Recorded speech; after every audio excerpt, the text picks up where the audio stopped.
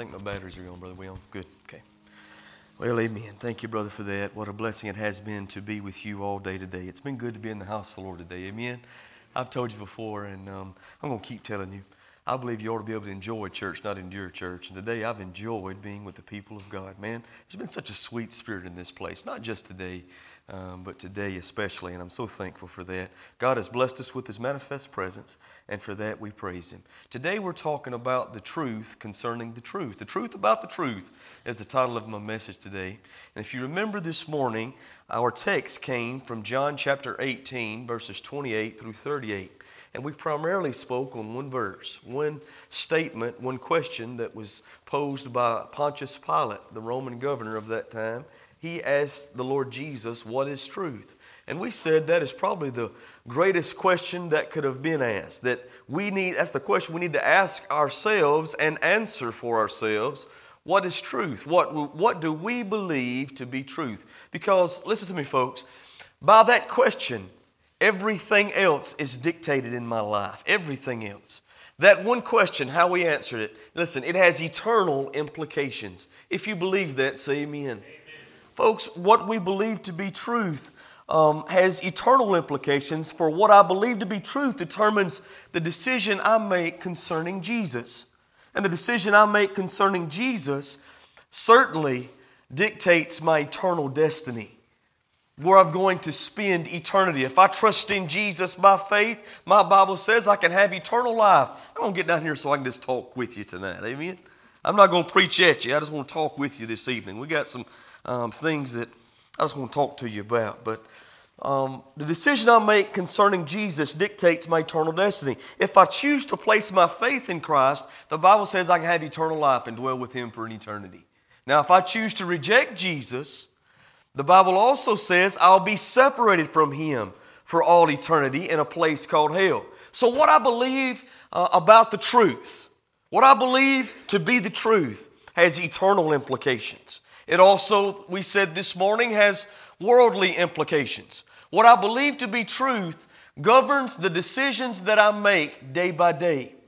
And the decisions I make day by day will ultimately determine my direction, where I end up, what kind of man I will ultimately be, what kind of father I'll be, what kind of husband I'll be, what kind of church member I'll be, what kind of employee I'll be. It really determines everything, what I determine to be truth, what I believe to be truth. It has eternal implications. It has worldly implications. Listen, it has a great deal to do with what happens in the present. Can you say amen to that?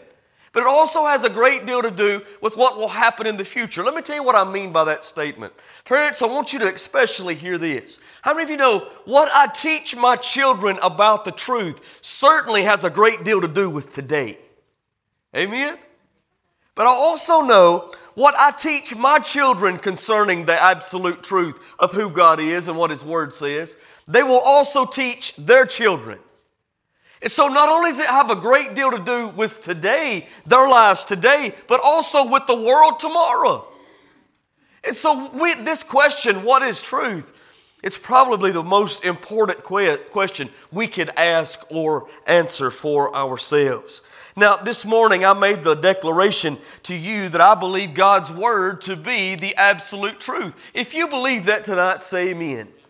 I believe God's Word to be His truth for all mankind, whomever you are, wherever you came from, whatever or the culture you were brought up in, whatever religion you believe in. I don't care who you are, where you came from, or what you believe. God's Word is truth for you.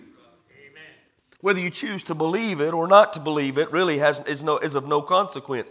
God's Word is truth. I said this morning, I'll tell you again, God's Word is not truth because I believe it. I believe it because it's truth. Amen. You need to get a hold of that. I believe God's Word to be real. It's not just stories in a book, but it's truth I can build my life on. Truth I should build my life on.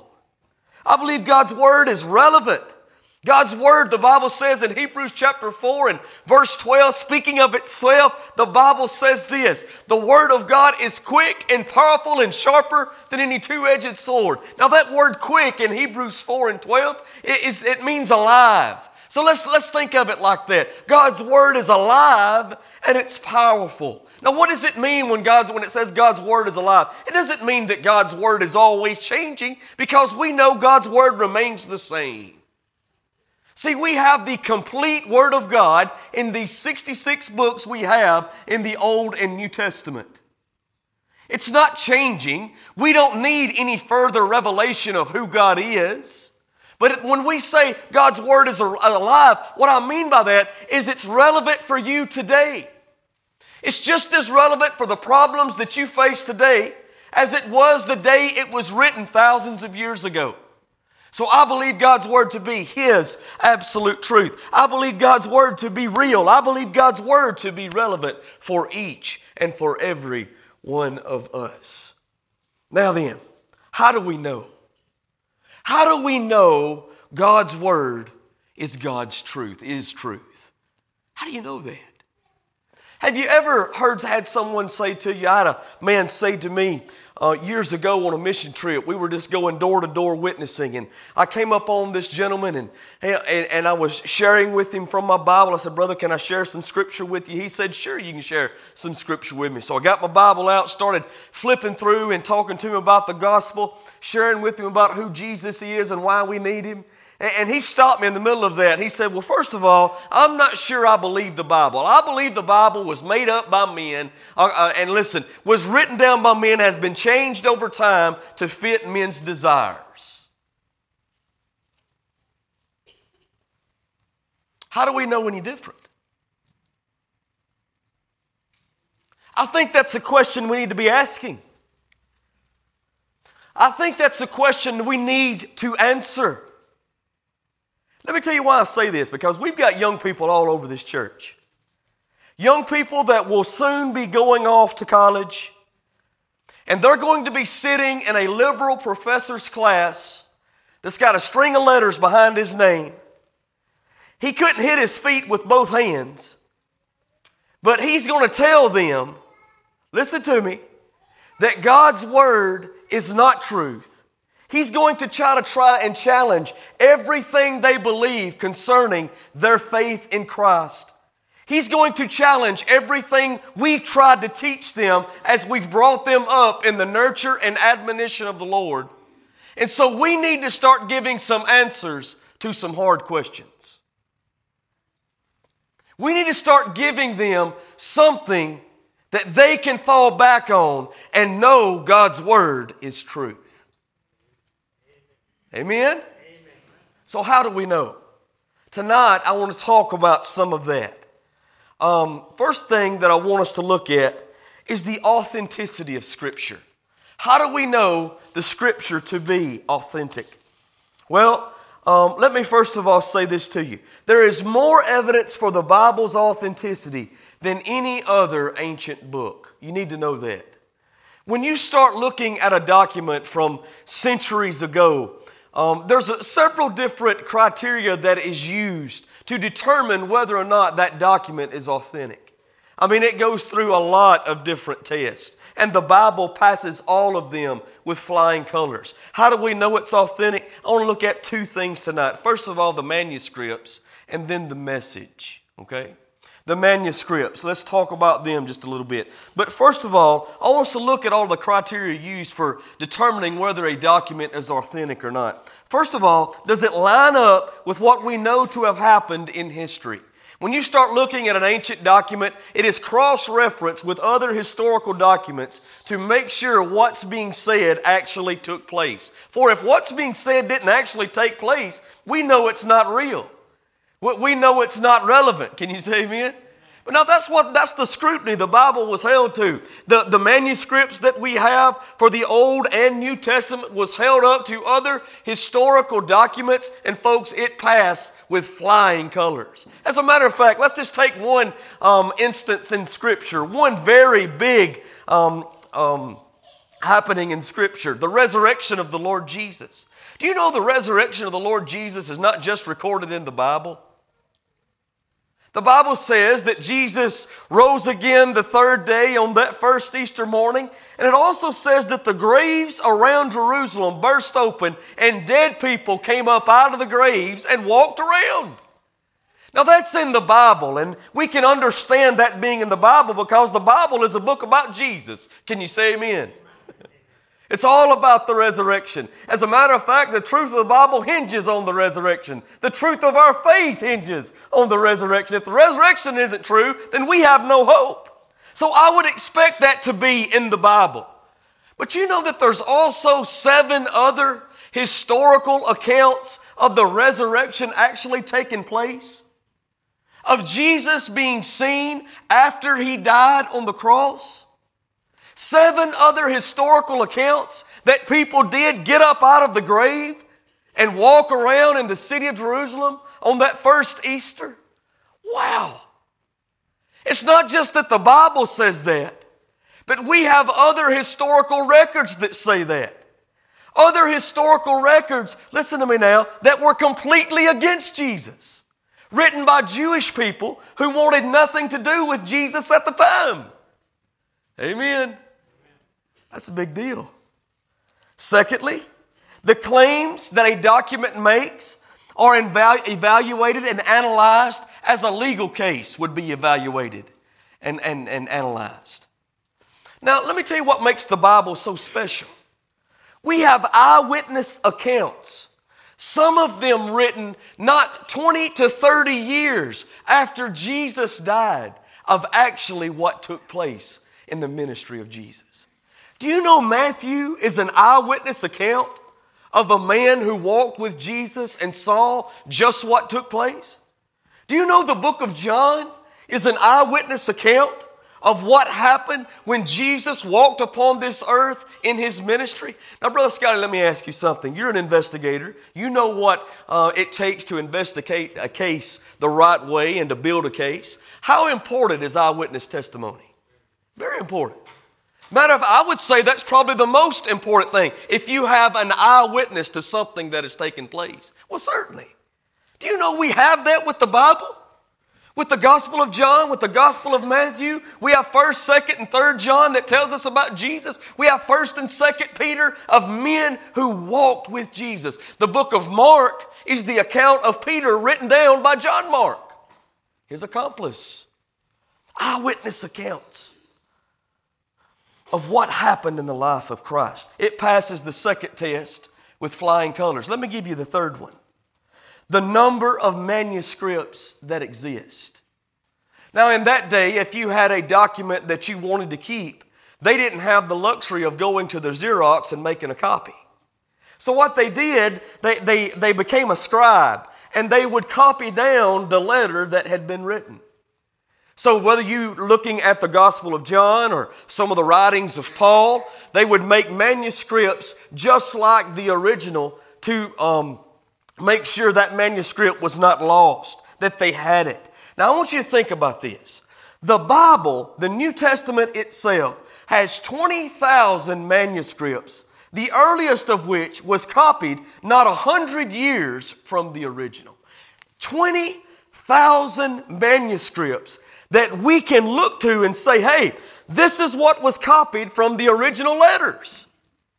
And it wasn't even 100 years from the original that it was copied. That's a very big deal. Let me tell you how big it is. And when we compare it to other manuscripts that were written around the same time. Now, the New Testament, we know, was written in the 1st century A.D. The Caesar's Gallic Wars. Has anybody ever heard of Caesar's Gallic Wars? It was an account of the conquest of the Roman army. It was written probably around 1st century B.C. Now, the Bible has 20,000 manuscripts in existence around the time that it was written. Caesar's Gallic Wars only has 10 manuscripts in existence. Only 10. The earliest of which was copied 1,000 years after the original. Now then, what about Aristotle's Poetics? A collection of poems by Aristotle himself. What is that? Well, that only has 5 manuscripts in existence. It was written around 400 BC, and it was the earliest known copy that was made was copied 1,400 years after the original. Now let me ask you something, folks. Nobody ever questions the validity of Caesar's Gallic Wars or Aristotle's Poetics. Nobody ever questions that. Why? Why do they always question the Bible, even though the Bible has 3, 4, 5, 6 times more evidence concerning the validity of the Bible itself? So why do we always question the Bible? Why are people always coming against the Word of God? I'll tell you why. Because if you believe the Bible to be true, guess what? You've got to do something with the Bible. You've got to do something with the Jesus of the Bible. You've got to deal with your sin. Amen? So if we can continually discredit everything the Bible says, then that's exactly what prideful human beings want to do. And that's exactly what's taking place. The Bible is authentic by the physical evidence that we have in the manuscripts. Not only do we need to look at the manuscript to see the authenticity of Scripture, but we also need to look at the message, the unity in the message of Scripture. Let me read to you something that Ken Ham wrote from the Answers in Genesis Foundation. He said the Bible is unlike any other religious book. Despite 40 authors of 66 books, writing from 3 continents, who wrote in 3 different languages, over nearly 2,000 years, it maintains a perfect consistency of message. Isn't that the truth? You go back and you look in the Bible and you're going to see a thread of redemption that runs from Genesis all the way through Revelation. You're going to see Jesus in every book if you look. If you look with open eyes. If you look objectively, if you look honestly, you're going to see Jesus everywhere. Everything from Genesis to Malachi points to the coming Christ. Everything from Matthew through Revelation, listen, talks about what Jesus has done, what the church is, and what will happen throughout all eternity. It's all about Jesus from Genesis to Revelation. There is a complete, consistent message. Its words point unerringly to Christ, whose work on the cross was ordained by God, the true author of the Bible before the world began. It was written, I love this, it was written by shepherds, kings, scholars, fishermen, prophets, a military general, a cupbearer, and a priest. All penned the Bible, but all of it has a consistent message. Now, folks, if you think that's just a coincidence, you've got a whole lot more faith in what it takes to become a Christian. You really do. There's no way that could happen by coincidence. 66 different books with 40 different authors. Come on now. We need to get real.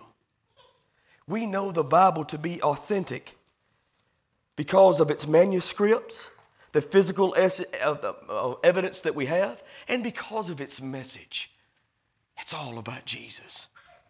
Amen? Wow. I'm so thankful for the Bible. I love the Bible. The Bible makes all the difference. Without the Bible, we don't have anything. Without the Bible, we don't have hope.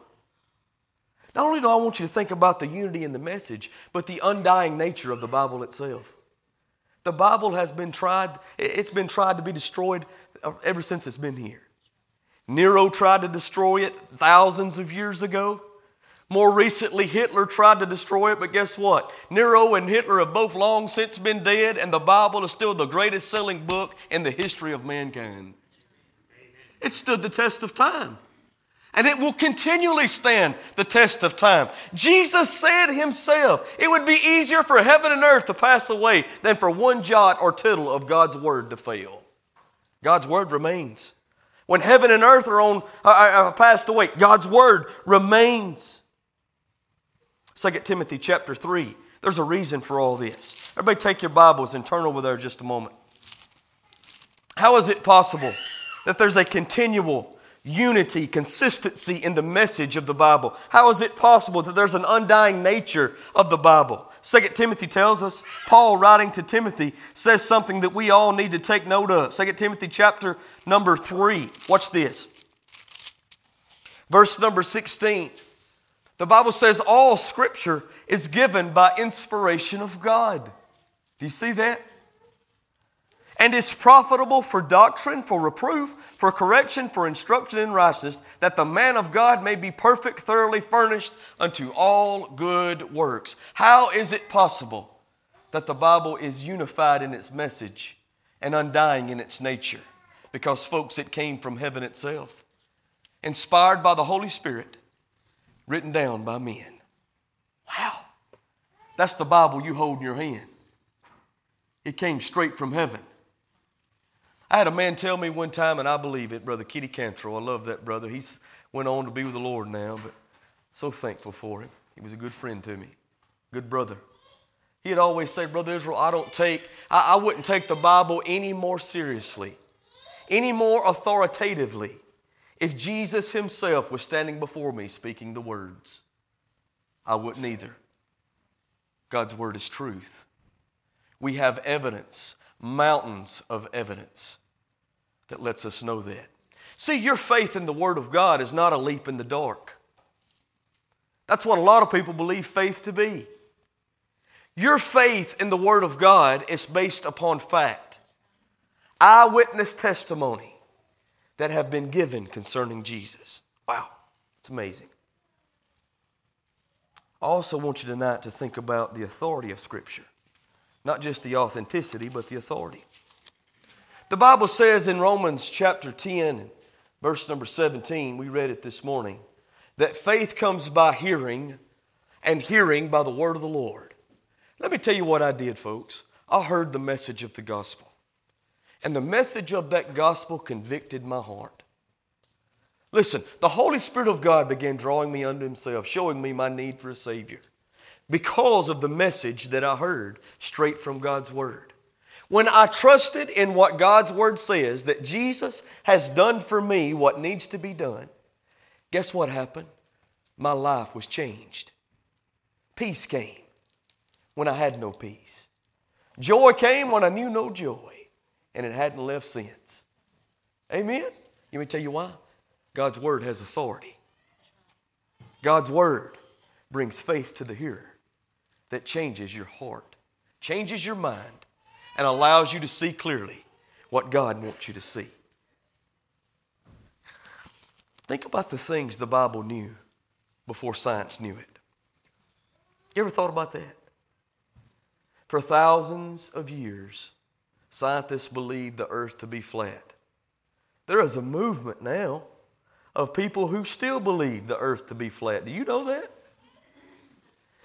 We actually have pictures from outer space, from the satellites we have in outer space. We have real-time pictures of the earth that you can pull up right now and look at.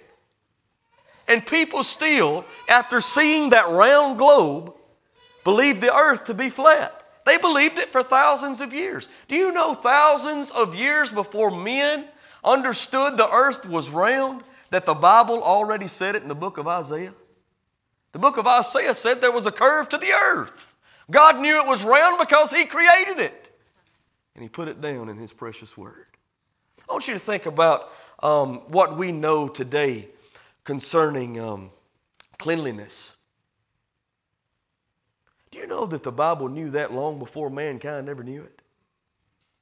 Go back and look at the ceremonial cleansing that the Jewish people had to do at their feasts. Go back and look at how God said certain things were clean and certain animals were unclean. You know why God did that? For the protection of His people. The pagan nations knew nothing about what was clean and unclean, what would cause them harm and what wouldn't cause them harm. And the Jewish nation didn't know it either. But God gave it to them because they was His chosen people and He loved them. The Bible knew all that before man ever knew it. There's a great quote, and I can't remember who said it. Scientists one day will climb the mountain of knowledge, and when they get to the top, they're going to see that a theologian is already there. Why? Because truth is contained in the Word of God. Quit trying to discredit it. Don't try and doubt it. Listen, just believe it. It's God's Word to you. It has authority. Now let me say this though. There is hope for the honest doubter. Let me encourage you to do this. Bring your doubts to the Bible and objectively look for yourself. It's deep enough for the greatest minds of history to swim in, yet shallow enough for the smallest child to play in. It truly is. Take God's Word and read it for yourself. Why am I preaching this message to you? Well, Leonard Ravenhill said this: one man can read the Bible, but thousands of men read your lives. I want you to know God's Word is truth. I want you to take the truth you get from the Word of God and apply it unto yourself. I want you to apply it so much so that it changes how you live day by day. And when it changes how you live day by day, then people at your workplace, people at your home, people at your school, people at the grocery store are going to see a difference in you and want what you have. The Bible changes your lives, my life, when we take it and apply it unto ourselves. Amen. Aren't you thankful for God's Word? You want direction? Look to the Word of God. You want to know what to do and when to do it? Look to the Word of God. You want answers? Look to the Word of God. God's not hiding from you. Get in there and see it for yourself. That's all I've got tonight. Anybody got any comments, questions before we close? It holds up to the scrutiny that's placed against it by the evidence that we know to be true. Amen? Some of the greatest evidences of the Word of God being true is the evidence of changed lives.